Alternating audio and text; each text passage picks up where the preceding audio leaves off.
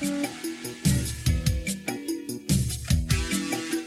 everyone, it's February 14th, 2008. Happy Valentine's Day. Welcome to Neuroscientist Talk Shop, the University of Texas at San Antonio's neurobiology podcast. I'm Salma Karashi. This week's discussion features the work of John Lane, who is an assistant professor of behavioral neurobiology at the University of Cincinnati. John, who is a neurothologist, spent some time filling us in on homing behavior and mechanisms of path integration in the fiddler crab. Thanks for listening. Joining us on our panel, we have our group of regulars today, actually. We have Charlie Wilson. Hi. Fidel Santamaria. Hello. Carlos Palladini. I am dateless on Valentine's Day. Michael Farris. Hello. And Rama Retnam. Hi. So for more content on our speaker and our panel, please visit our website at snrp.utsa.edu. John, you study the sensory and motor mechanisms of path integration using fiddler crabs as a model system. Could you first simply define path integration for our listeners as you approach it? Sure. Path integration is a sensory motor process by which animals remember or have stored in some representation in their memories their location physically relative to another location that they have previously been. And they do this by essentially measuring all of their locomotion that they did since they left the previous point, and they continuously add up the locomotion so that at any particular time they have an updated version of this vector that points from where they are to back home. So it's continuous and kind of smooth. You could think of it as being.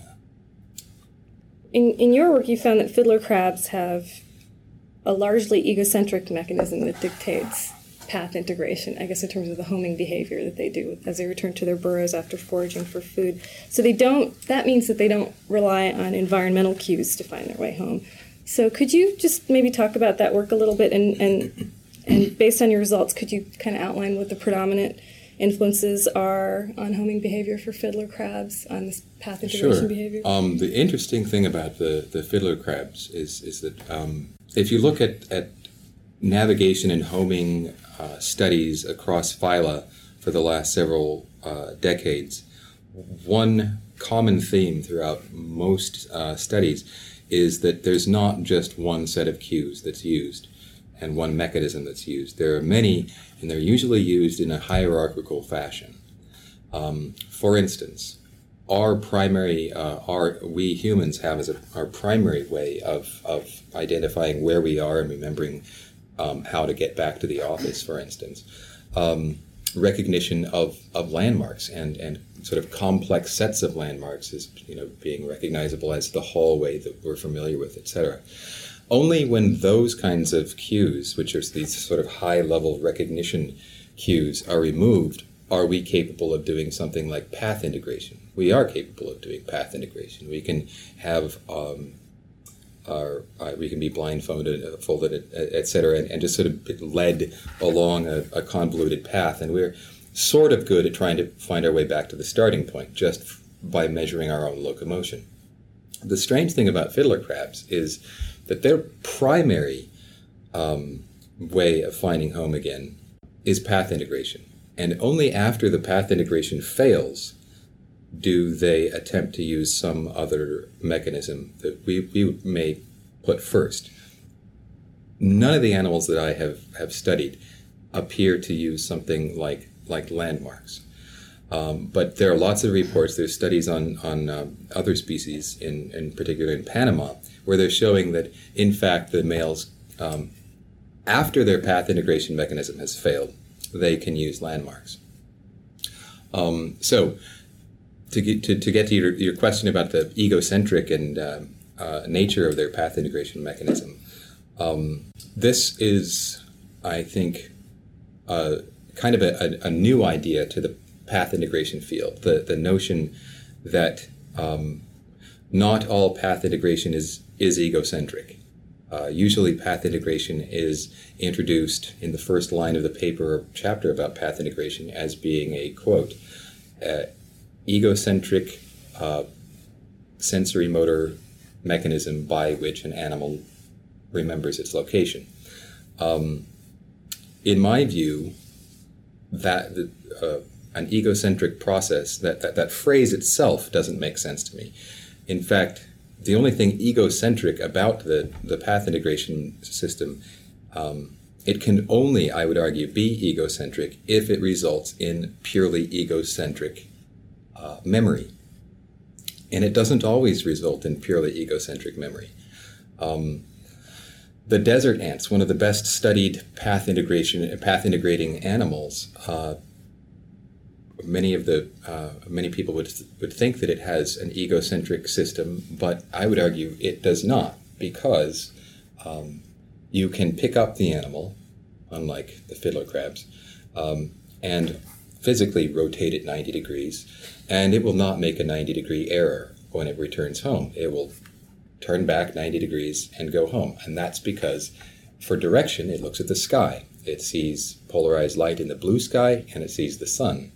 And so you can't fool them by changing their orientation this way. And their vector is not what I would call egocentric. It has an allocentric reference. And what I found for these fiddler crabs, though, is that if I do rotate them, they make an equivalent error, and thus, and I can do this under any conditions. I can do it under bright blue skies, sun available. I can even put a polarizing filter over the top of them, giving them very, very strong polarized light E vector direction information that they could use if they were prone to using it. So essentially, the reason I say that their path integration behavior is really about as egocentric as any system that I've seen is that the sensory information that they appear to use, at least most of the time, is purely internal information, namely information that comes from the senses that are stimulated during their own locomotion. Could you describe some of those inputs, some of those sensory inputs? Sure. So at the moment, now that we've to our satisfaction determined that the class of sensory cues that they use is this internal class, and by that I mean I'm excluding cues that are stable cues outside the animal and have nothing to do with its own locomotion, like the position of the sun. So the internal cues would consist of the vestibular system providing the animal with information about its rotational accelerations. Crustaceans, and especially decapod crustaceans and especially crabs, have a vestibular system with very, very analogous to our own. And they have two of them, and they're actually oriented at 90 degrees relative to each other. I mean,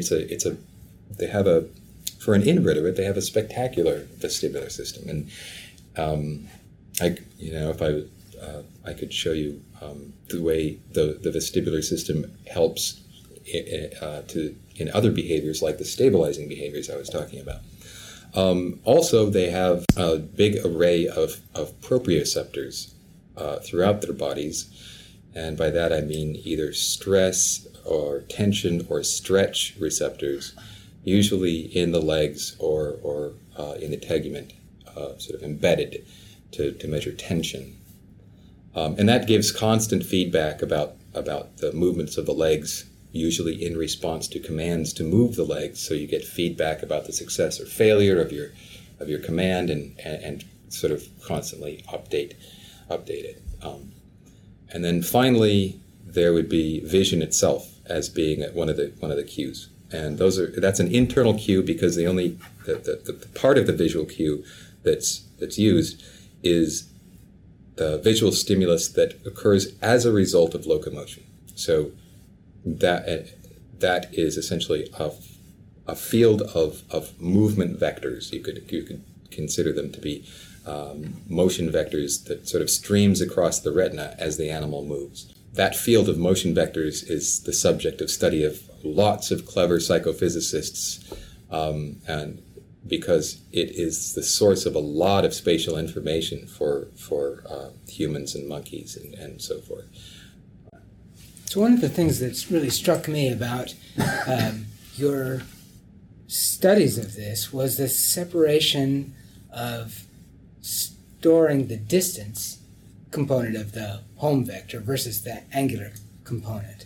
And you make a point of them being different and being calculated in different ways and using sort of different information. But your experiments actually show that they're independent of each other because you can mess up one of them and the other one stays intact. Precisely. So there's reason to suspect that the memory for the distance component and the memory for the angular component are separately stored somehow by the fiddler crab and are in some ways independent pieces of information. Is that the way you're thinking about it? Thanks for saying that, because I'd always thought about it that way without analyzing my belief in that. And now that you put it that way, I'm actually for the first time considering it a really interesting notion that these things are. It's difficult to say that they're unrelated because, at least as far as my supposedly correct algorithm goes, you can't compute one without the other when you update your vector. But you're right in that I can manipulate one and leave the other intact, and it does raise the question about the independence or not of these as they are. I don't know if I would say represented, but perhaps stored in memory. And if anyone has any brilliant questions about that philosophical issue, I think that difference is fairly interesting. And one thing that strikes me is that it seems that algorithmically, the keeping track of the angle is actually very simple. I mean, what you seem to propose is that the memory of the direction to home is reflected in the position of the eye, and the animal just keeps track of how he turns, and each time he compensates, and there is just one register that stores which way home is, and if the animal's eye is rotated relative to that, then he's going to make an error. So I think the register that stores which way home is the angle of the body, and that the eye movement was a sort of temporary thing that says there's an error, and then the animal's body would rotate to remove that error, and now the angle of the body is pointing in the correct way for home. So there's no need to use a memory register, right. whatever the biological equivalent that would be, to store that, right. because it's stored in the state of the animal. So, right, so that part of the memory is completely peripheral. And then there is a temporary register where when there is a rotation that hasn't been corrected yet by the body's rotation, which is the angle of the eye relative to the body. And that's kind of stored in the state of the eye stalk. Right. And so one of the questions that I was wondering is it possible that the entire thing's peripheral in the sense that actually that angle, that temporary error between body orientation and home orientation is read off directly by the proprioception in the eye stalk? Or, I mean, could it be as simple as that? That would account for forgetting it. I would, if I were building a crab robot, that's exactly what I would do. And I would make sure that proprioceptor in the eye stalk was well calibrated, because it really would then mediate a lot of things, including just a sense of visual direction. In the 1960s, there was a lab, I believe at St. Andrews, where they were working on crab sensory motor integration and eye movements in particular, and they looked for any evidence at all for proprioceptors in the eye stalks and in the joints of the eye stalks, and they found none. Now, that's crazy, I think, and that was one of the things that I spent much of my graduate career scratching my head about. Was here you have what essentially is your primary, major, most important sensory mode, vision, and you put all of your visual sensors up on highly mobile arms, right? These eye stalks, and you let them move around relative to your body, and you don't actually put a sensor in there to tell you where the eyes are relative to the body, so that you can respond with appropriate motor activity. But that seems to be the case, that the eye position is not registered by any kind of proprioception. So how did they determine that, though? It seems like because of the nature of the exoskeleton, if the eye stalk bends, there's going to be some sort of complex stresses put on the exoskeleton nearby. So, where would you look to be sure that that information was not available to some sort of proprioceptor? It might not actually have to be we in don't the eye stalk use itself. proprioceptors to keep track of our eye position. Yeah, couldn't the visual information itself provide that information of the position Or of the the stalk? motor information. So you mean Or the by looking Well, at its if own you have- body? Yeah, no, by just looking at Apparent motion. at the proprioceptive, the convergence of proprioceptive information of its own body versus the visual information or the motor information of the stalks themselves. So if you know they seem to be pretty well adapted to be able to turn their bodies aligned with their burrows, right? Mm-hmm. And if they're not looking in that direction, and there's a change in the visual flow, then that visual flow information is information that the eye stalk is moving in a certain direction. Or Right, so they would integrate that to get final. If they integrated integrate the that, velocity, you could get Yeah, and get a position of the final eyes position, and and somehow then correctly identify location. But- And I don't know if that's the way it happens with crabs. No, I but don't know it anything could about crabs, but that is a potential way to It is a yes. you don't have to not compute need all, proprioceptive stuff. all that, right? I mean, you just have to have an innate memory, right? Yeah, all I'm saying is you don't necessarily need your claws. proprioceptive information. So right here in the Might be useful center, to right? think about how we do this stuff. So- Right. Because Charlie's right that we don't primarily Right, but there's use- a kind of a good reason for that. I mean, because there's we don't have much inertia. You only need proprioception in inertial parts of the body. Use proprioception to manage inertia. The eyes have almost no inertia, therefore you don't need proprioception. They go to the place that you commanded them to go to because they don't have much inertia to oppose it. Eyes don't have any intrinsic dynamics to speak of. So if I know where I tried to move my eyes to, I know where I moved my eyes to. So all I have to do is keep track of my motor command, and I know where my eyes are. And the crab must be also relatively a low inertia device. certainly is. Yeah. They're tiny little eye stalks. I'm not sure if it's just that, though. I mean, it's also, if you're on an eye stalk, then you can imagine that there is the possibility, depending upon exactly what the physical characteristics of the stalk are, some possibility of motion of the eye stalk aside from what you commanded it, right? I mean, it's on a stalk and so it seems like, well, it seems like it's possible, depending upon the details of what the eye stalk's really like, that the thing can move without a motor command. So I think that's kind of an interesting question, whether or not you could read off the position, the orientation of the eye stalk by just recording the activity of the motor neurons that control its orientation. It seems like that's an open question. No, that's been done. So the motor neurons that supply our audience is going to have to forgive me if I get this wrong. This is an old paper. The motor neurons that supply the eye muscles, the eye stalk muscles, they code for position, not velocity. So you could just read off where the animal is attempting to put its eyes. Does that make sense? Mm-hmm. I don't know if that's what you were getting at.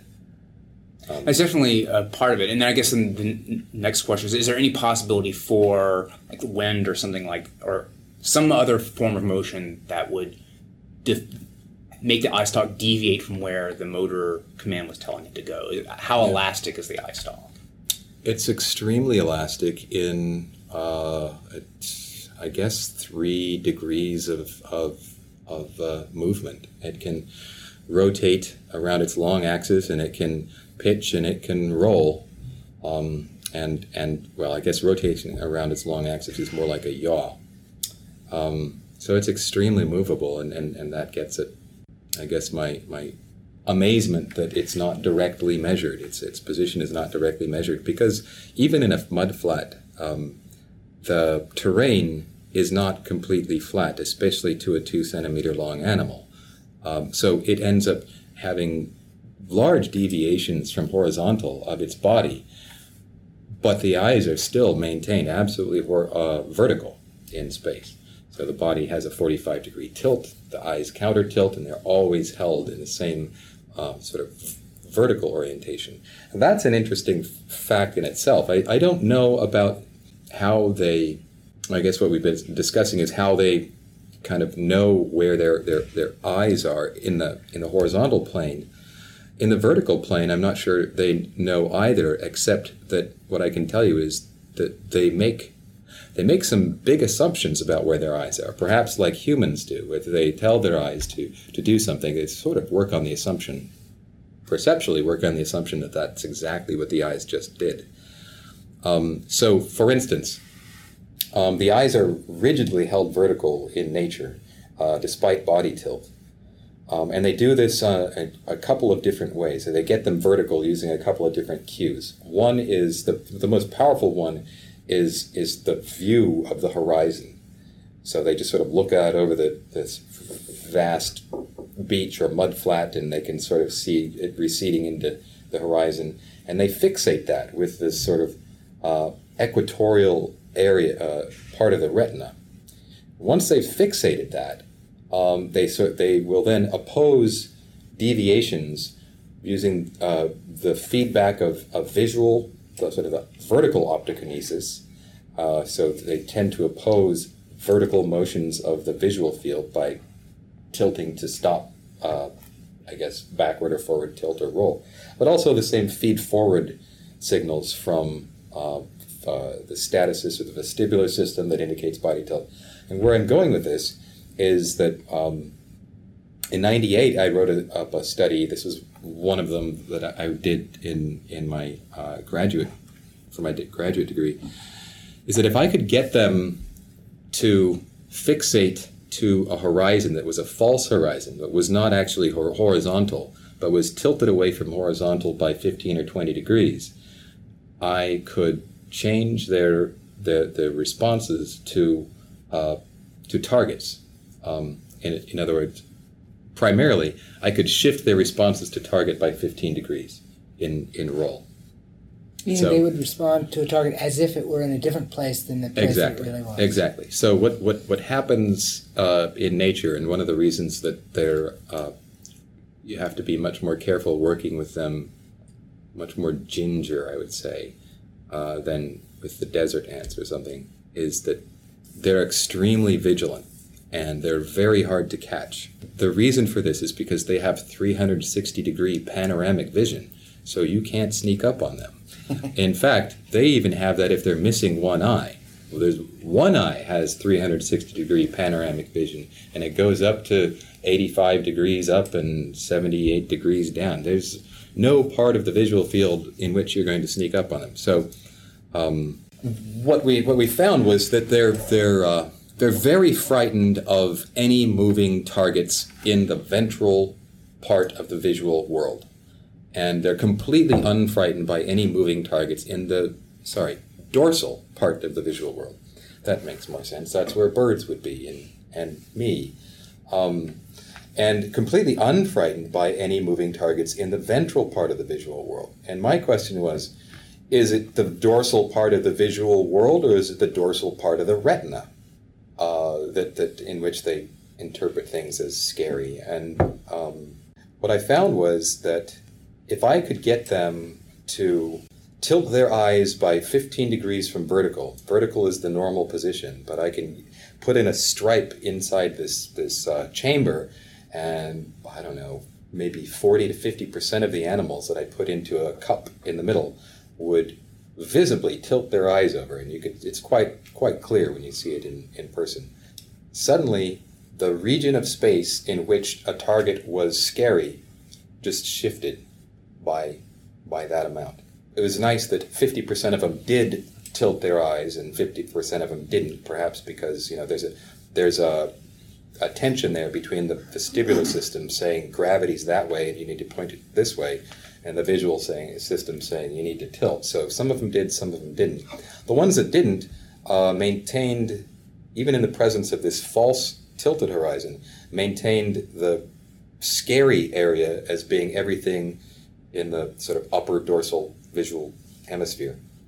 The tilters had everything tilt. So now even objects that were physically below the animal and would normally be in the ventral visual field became scary.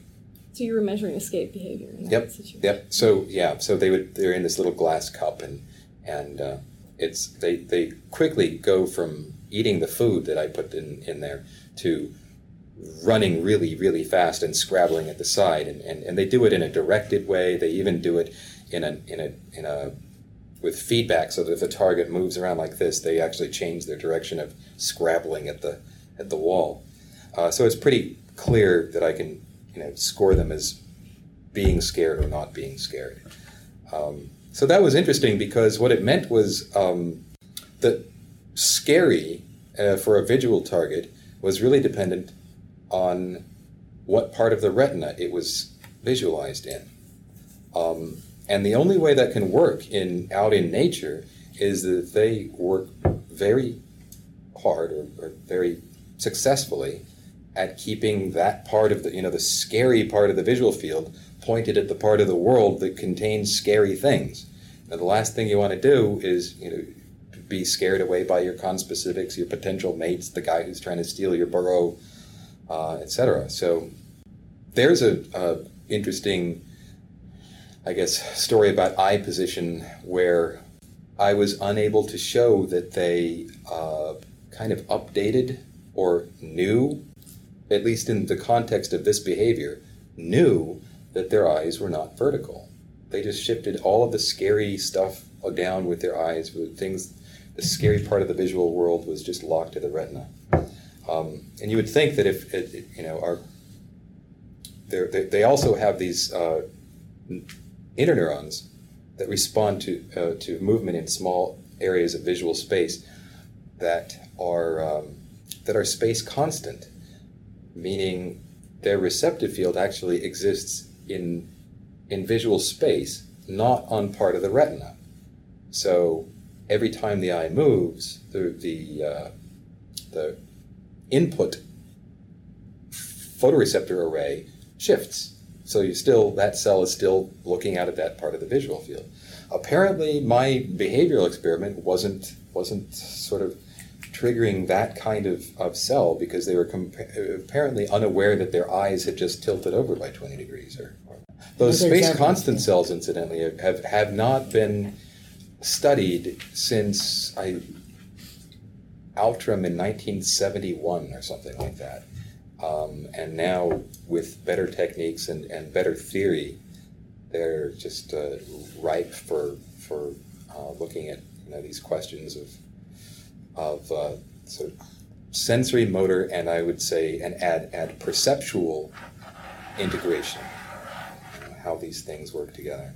So this reminds me of something that I was thinking about as going over your work, and that is we usually create in our minds, or maybe it's really there, we imagine that there are these layers of abstraction, representations that become more and more independent of the periphery. So like what you were just talking about, that is a neural image of the world that's independent of eye direction, for example, that would follow the retina in the hierarchy of visual areas. And we abstract out memory the same way. So we imagine there's motor systems that act on memory and sensory systems that collect the information that goes into memory, but memory itself we imagine as being stored in a more abstract domain. And so twice you've said something that made me think that the crab was violating this way of thinking about things. So there it's mapped its escape response and its motor behavior directly onto a retina-dependent representation. Not maybe it has a eye movement independent representation of the visual world, but it wasn't using it for that. And then I really thought that this business about storing the vector home, the directional component of the vector home, it almost doesn't require, as we were saying earlier, as Michael was saying, maybe there isn't really an abstract memory required for that. The animal is using its state to store that. So, and two states, one of them the orientation of its body, and so it always keeps its body oriented in the direction of home or in the opposite direction of home. That's good enough to know which way home is. And if every time you move, you maintain that, you don't have to remember it anywhere. And the only violation of that was when you moved the visual world so that the eye shifted and you got a sort of optokinetic response. And but then that would be followed by movement of the body. And if it wasn't followed by movement of the body, it basically didn't work. For example, if the eye moved twice and did nystagmus, then the first movement was completely forgotten. Yeah. So everything is about that, seemed to me, for the superficial way I was hearing it and reading it, to say that the animal doesn't need a memory to remember the direction home. It's storing that in its physical state somehow, in two ways, a quick one for the eye movement and a slower one for the body movement. Yeah, brilliant. I love that way of thinking about it. But distance. Yeah. But distance, Can't be done distance has to be stored somewhere, on a server somewhere, and constantly updated. Direction? Yeah. No, I agree. They if they have some monitor of the instantaneous state of the optomotor loop, that they can just monitor that all the time and know, that I currently have a 5-degree deviation between my eyes and body. That's all they need. They're going to have that anyway, incidentally, because most of us do have complex sensory motor systems. So yeah, I like that. That So in fact they don't have to. I'm going to acknowledge you. They don't have to actually store the angle of the vector. Yeah, so how about how about distance though? Because distance seems more complicated to me. And for one thing, you pointed out that the animals are brilliant about distance. So if you increase the distance home by putting a hill so that they go up and down, but not changing it in the horizontal direction, they will compensate for that. So they have stored the distance home in some really flexible and interesting way. And in all the experiments that you've done that I know about, which is probably not a very large proportion of the total, but in the experiments that I know about, you have perturbed their direction system really well and explored what those perturbations do. And I wonder about perturbations in distance. So in one experiment, they start out, they walk away from their burrow, they stand on this little platform, and then you scoot the platform while they stand still, and then they don't go all the way home. So it's clear that the information about distance is generated by their own movements, and that's the information that they're using, and that's the point that you made with that. What else do we know about how the distance is stored? I want to rephrase your question. How much do we know about motor units? I mean, what is a step in crab world? It's more complicated than in human world. They have 8 walking legs, and but do they stop? I mean, do you have a unit? Because I can imagine a very abstract network in which you just have units of neurons in which you calculate a certain distance and you turn on a feedback system and your cell starts firing, and that only says do this unit of motor distance. That only works in total distance travel. But that's what they do. No, not total distance travel, because they change directions as they're walking around, and they remember the distance. No, they only have to remember the distance as the crow flies to their burrow, not the distance that they actually. Well, travel. you can calculate that, and that is your distance. You're just telling so then it's not how much you have to. It's not the total integration. Units, you are calculating the direct pathway to home. That's my understanding. I mean, you can go around in circles, but what the animal is doing, and that's the complex part, is to calculate the vector the direct vector to home. But then the angle and the distance are related. Yes. You can't just in count steps. In your sense. You can't just count steps. You have to have counted. You can't just count steps. Right, but once you solve that, the only thing that you have to store is an absolute number, because the angle is given by the direction of the body. So whenever you want to flee, it's solved. The problem is solved. You just speed in the opposite direction of your body. That's the only thing. You only have to store one number. One number. Yeah, but that number has to be changed every time the animal does anything as it goes along. It has to be modified. Any little turn and twist, because there are a million ways that you could have got that distance from home, and every one of them is different. Right. And so you might have gone a long way around and you're X distance from home, or you went a short way around and you're X distance from home. So you can't just know how far you went. You have to know details about the path that you took to get there. Right. That's so could you describe or define what you mean by motor units? You're asking if there's motor units? Let's assume that you have a series of a neural network that whenever it fires, you're going to move your how many? 8, 10 legs? 8. One cycle. Sure. All of them in a specific arrangement, like a robot, right? I see. So you can store units of this. What you mean is properly motor primitive, not a motor unit. Exactly. Motor unit a motor primitive. All the muscle cells that it. Right. So you just have to store how many of these things you need to return home. Right. Right. And that could be the size of the body of the animal, right? Right. Or a motor primitive. Right. So now we're completely away from a vector at all, right? There's no. Because the vector is not needed here. Because no direction, it's and now solved. it has. You just store one number. Not even a distance. It has a number of motor units that's analogous to a distance. Mm-hmm. But if that's the case now, I'm wondering if an animal built that way, if that animal could deal with detours, forced detours around an obstacle. But that's a different. That's a different ganglion, right? Well, you can imagine this animal. Why isn't it the same as?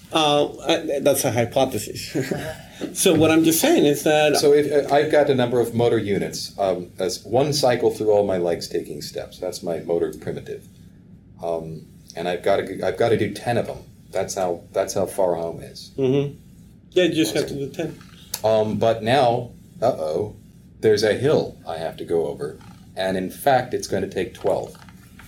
How, in this scheme, do I deal with I think the problem instead? of figuring out how far back it is to home and taking alternate paths back may be solved by the same mechanism. You can imagine that let's imagine you just have a neuron that just integrates distance. And so every time the animal takes a step, it takes into account angle relative to home and the distance stepped. And, that little neuron is cranked up. And then, so once you decide you're going to turn around and go back home, in keeping track of your progress home, you would be decrementing that what you've integrated, right? And so you just have to take off the sum in a way that takes into account angle relative to home. So you could keep track of the distance as it declines just exactly the same way, however it was it did when you. It's a minimum energy. That requires you've separated the magnitude of the vector from the direction, right? The direction's in the eye stalk. And then whenever this, maybe there's some sort of failure of my imagination here.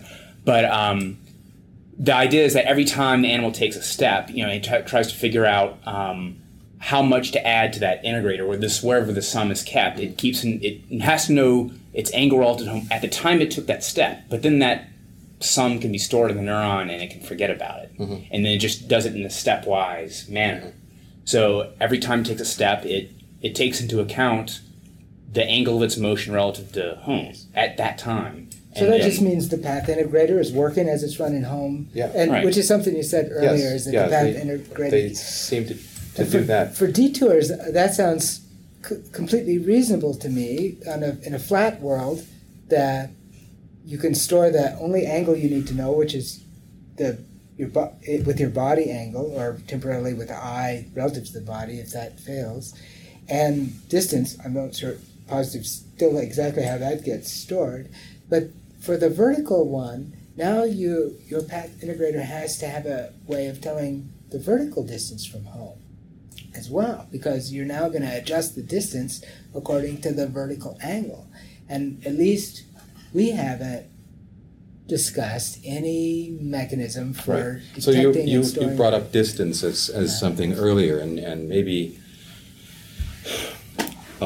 getting at the question of adding a vertical component to distance is a good way to approach that.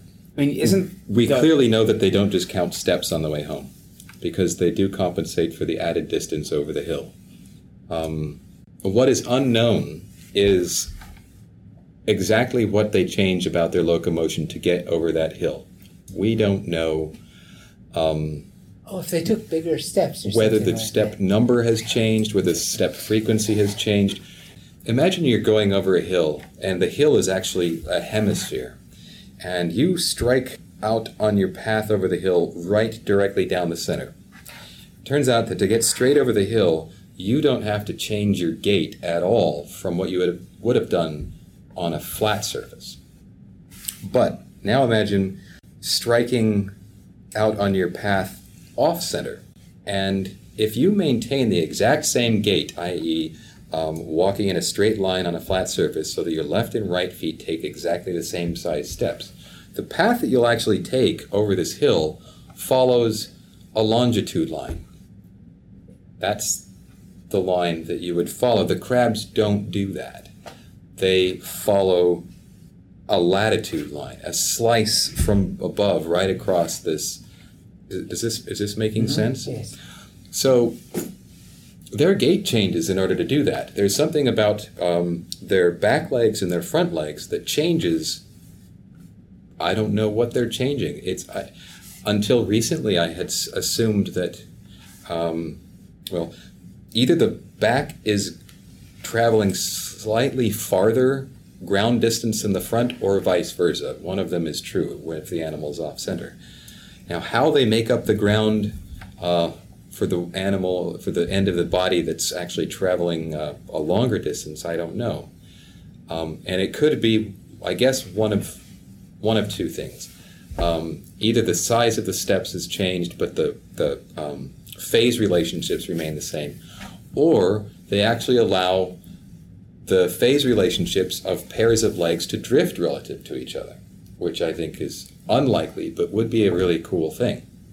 I have a student who's pointing high-speed cameras at running crabs right now and trying to get at this question. So you put like little fluorescent dots on the legs and see them move? Can No, you do all we need and do to know. motion capture? No. They run those suits that they use for the video games. It's a simple background. The It's- background is just sand. So It's we plenty of use contrast. light sand. It's a high definition, high speed camera. No, I just mean to digitize this thing and then reconstruct it and look at the entire movement of the leg. So your method is intended to make contrast between the leg and the background, but if there's plenty of contrast between the leg and the background anyway. No, I you mean need it. to then get rid of the animal in the image and track the position of the legs, and if you can do to have a it. super high contrast image. Unnecessary. All we need to know, But cool. actually, but Yeah, it would be cool. and more information rich than the data we are gathering, which is just simply the movement frequency of the legs. We're not even particularly concerned about where the foot sets down and when it picks up again. If we can see the leg just doing its oscillation, Right. and then measure the velocity of the animal, we can get a handle on. So maybe And we do this for navigation all is 8 happening legs. in a flat world, and Yeah. the animal is compensating for hills just by Yeah. changing its gait. In which case, we and the crab wouldn't have to worry at all about vertical angles, only Yeah. horizontal ones. Well, I'm Although pretty ants sure don't that they do that, right? Ants, I mean, if I remember correctly, the thing in these desert ants is that the original hypothesis was that they look at where the sand dune was, right?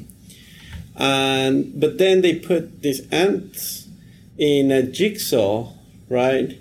And they actually came from their nest and walked the same distance that they walk every day, and they started to forage somewhere in that platform, right? No, so they measured. compensated for the. They compensated For listeners at Okay. home. That's not really a jigsaw so much as a mountain range to an ant that they had to, the sort of corrugated surface that they had to go over, and the conclusion was And I will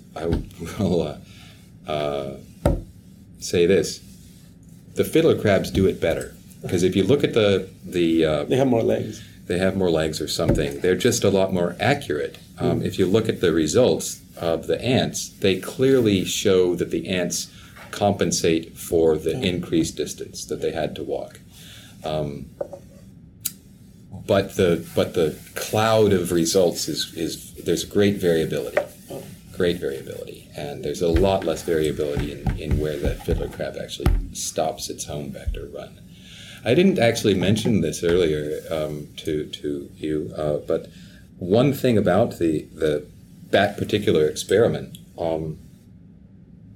is that if, in fact, we get the animals to run over the hill and the length of the home vector actually, by accident, ends up not to be on the other side of the hill, but on the flat ground, but to be like on the hill, that's where the animal stops and searches, even at the base of the hill where the body tilt is 45 to 50 degrees. It still stops there and searches up and down and across that hill right there. So it's a very rigid sort of system. When they can measure body tilt, and they clearly do to get over that hill the right distance. Maybe it's not clear that they do, but it's my impression that they must be measuring body tilt to know, I guess, the size and shape of that hill. But for some reason, that same ability to measure and utilize body tilt doesn't feed into what they decide to do when they hit the end of the home vector. When they hit the end of the home vector and they're standing at a 50-degree angle relative to horizontal, it doesn't occur to them that they shouldn't be standing at a 50-degree angle relative to horizontal. They still are searching for their... So they just haven't stored much declarative memory about what home was like. Exactly. They've had their homes in many different places. It's like I parked my car at the parking lot in the airport. I've been there a zillion times. Yeah. Now I can no longer bother remembering where it is. I have to ride. I would say they store no declarative memory about the nature of their own home that I have ever been able to pick up, because it is so easy to make them believe that something that is not their home is their home, and they will vigorously fight for it and or defend it, even though it's, each of these little burrows is different, and they are all modified by new users. That's the first thing a new crab does when it comes to a burrow, is starts doing some home improvements and moving things around, moving a lot of sand. You shift an animal, translate a crab 2 centimeters to the right, so that in fact now its home vector hits his neighbor's burrow. That's now his burrow. So home is where the vector points. Is essentially, that's it, and there's no. That's it. Just briefly going back to the challenge posed by hills, I don't actually understand why this is a problem, because if the eyes are held at a particular orientation relative to the horizon, it seems like it has access, in principle, not just to direction home in the horizontal plane, but also azimuthally, because the eye, in effect, the eye holds a fixed angle to home in 3 dimensions, not just 2. Yeah, you mean elevation. Yeah, elevation. Yeah. Yes, but the measurement of that body tilt by using the eyes would have to be done in this tricky way again. You would not be able to just sort of interrogate your proprioceptors, because there don't seem to be any. What you would have to do is monitor the current state of the vertical optomotor system. And there is one, and it could conceivably be done the same way to give you body tilt. There's a more direct way to measure body tilt. They have very good vestibular systems with a statolith and sitting in a statocyst, much like we have a sacculus and a utricle. No, that's the wrong. That's right, the maculae. Otoliths. There you go, the otoliths and the macula. And that's actually our first shot at this, how they're actually measuring body tilt. And I don't know how much more time we have, but this is a really great experiment that my student came up with. What we wanted to do was to try to manipulate the animal's sense of body tilt and make it think that it was running up and over a hill. And when in fact it wasn't, so that we would make them run farther than they should. And our first candidate sense organ was the staticist, because this is the main gravity sensor. Sorry for interrupting, but wouldn't you just put a barrel with stripes horizontal and move the barrel as the animal moves forward? Then it's up. That would be optical, and he's trying for vestibular. Oh, okay. Yeah, I was trying to manipulate the vestibular system. This is another option. I could make the eyes tilt this way, and thus it would maybe indicate that there was a body tilt of 20 degrees, and then I could even turn the drum over so that the vertical, and then now we're going down the hill again, right? Right. So, and in a completely quantitative way, I could say, at this speed, at this angle, I could sort of reconstruct this hypothetical hill that they were. Yeah. Right. Yeah. Good I was idea. overwhelmed by my own thoughts. No, but here's so the first shot is the staticist, and he comes to me with this paper that he found, and I think it's from 1918, and it's in German, and I think he's asked a friend of his to give him the gist of what this was about. He knew it was about crabs and staticists, and what the basic thing that this German guy did was he solved what had been, no doubt, a roaring and contentious debate about crab staticists, which was that people had thought that they were hearing organs, and he showed that they were gravity receptors. And the way he did this was the statolith, the little stone, a clump of fine stones that sits in the cup on this bed of hairs and bends the hairs this way or that to tell body tilt. Every time the inside of the staticist is actually exoskeleton, and they molt that every time they molt, and so you get a new inside, and it has a little pore at the top right after molting, and the animal has to replace that statolith every time.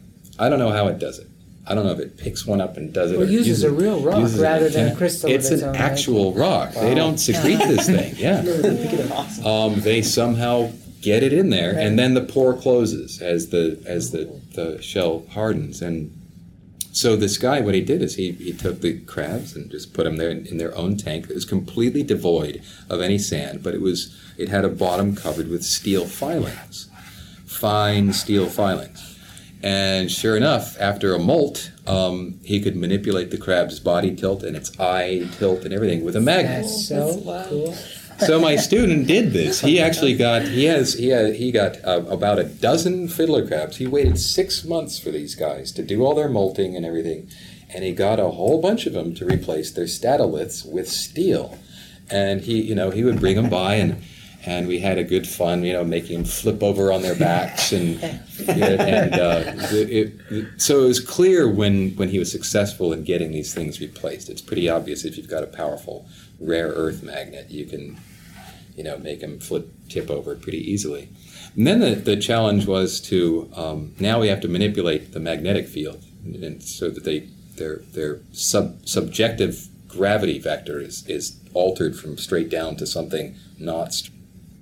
At the time, what the plan was to use sort of a subterranean array of rare earth magnets, and so we built a sort of a grid over the top of this, and bought a 3-dimensional magnetometer and measured the 3-dimensional magnetic vector at every point on the grid. So I know what the magnetic field looks like over the top of this array of magnets in great detail.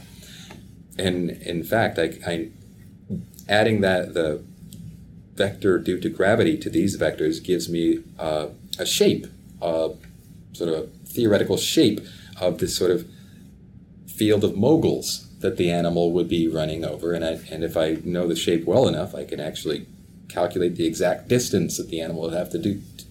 Anyway, so we took these animals out to the field last summer and tried to get them, these animals that have been in the lab, highly manipulated for months now, and we tried to get them to warm up to an actual burrow in the mudflat. And they did, and they never came out again, ever. So all of that patient waiting for them to molt and so forth ended up giving us nothing this past summer. That's but the saddest story. we are not dissuaded. But what happened? I then? just So what? They went to the center of the air. we dug missed after them. burrows. Some of these burrows are a meter and a half, 2 meters deep. Oh, wow. And if they really don't want to be found, we end up finding a couple of them by digging, and then the next day they'd pull the same trick, and eventually we got them all lost. They never would come out and behave, and it's They're probably headed for just the magnetic center of the Yeah. earth. yeah. There you go. They're So, still but we're digging. not dissuaded. I think I'm going to build a great big Helmholtz coil, and if it's big enough, then the space in the middle is quite large, and the space in the middle of Helmholtz coil always has a quite uniform magnetic field. And if the coils are vertical like this, then the field is horizontal. Now that field is dependent on the size of your coils. How big the uniform field is dependent on the size of your coil. So if I wanted to build an experimental chamber as big as this table, where the animals could just sort of live here and be tricked by us, I would need a very large coil. How large? Something as big as this room. Wow. It's not out of the question, though, because the coil itself is cheap. All it is a bunch of wire, and it's a really simple concept, and it's a bunch of wire and a big frame, I guess, to wrap it around. So that's what I'd really like to do, because then those are much more manipulable than just sort of an array of rare earth magnets, which are not manipulable. With the coil, you can change its strength and its polarity. So you can make the animal think at this moment he's tilted this way, now he's flat, and now he's tilted that way. So that's one of the things I'd like to do. And no more putting them in burrows. Let them do their Well, experiment they'll right be there in in burrows, but in burrows this deep. There you go. Yeah, so they'll be in the lab. Revocable burrows. Right, exactly. Well, thank you so much. This has been such a great discussion. Hope to see you all next week. This has been UTSA's Neuroscientists Talk Shop. Thank you. Home is where the vector points. Yeah. That's a great title for a talk.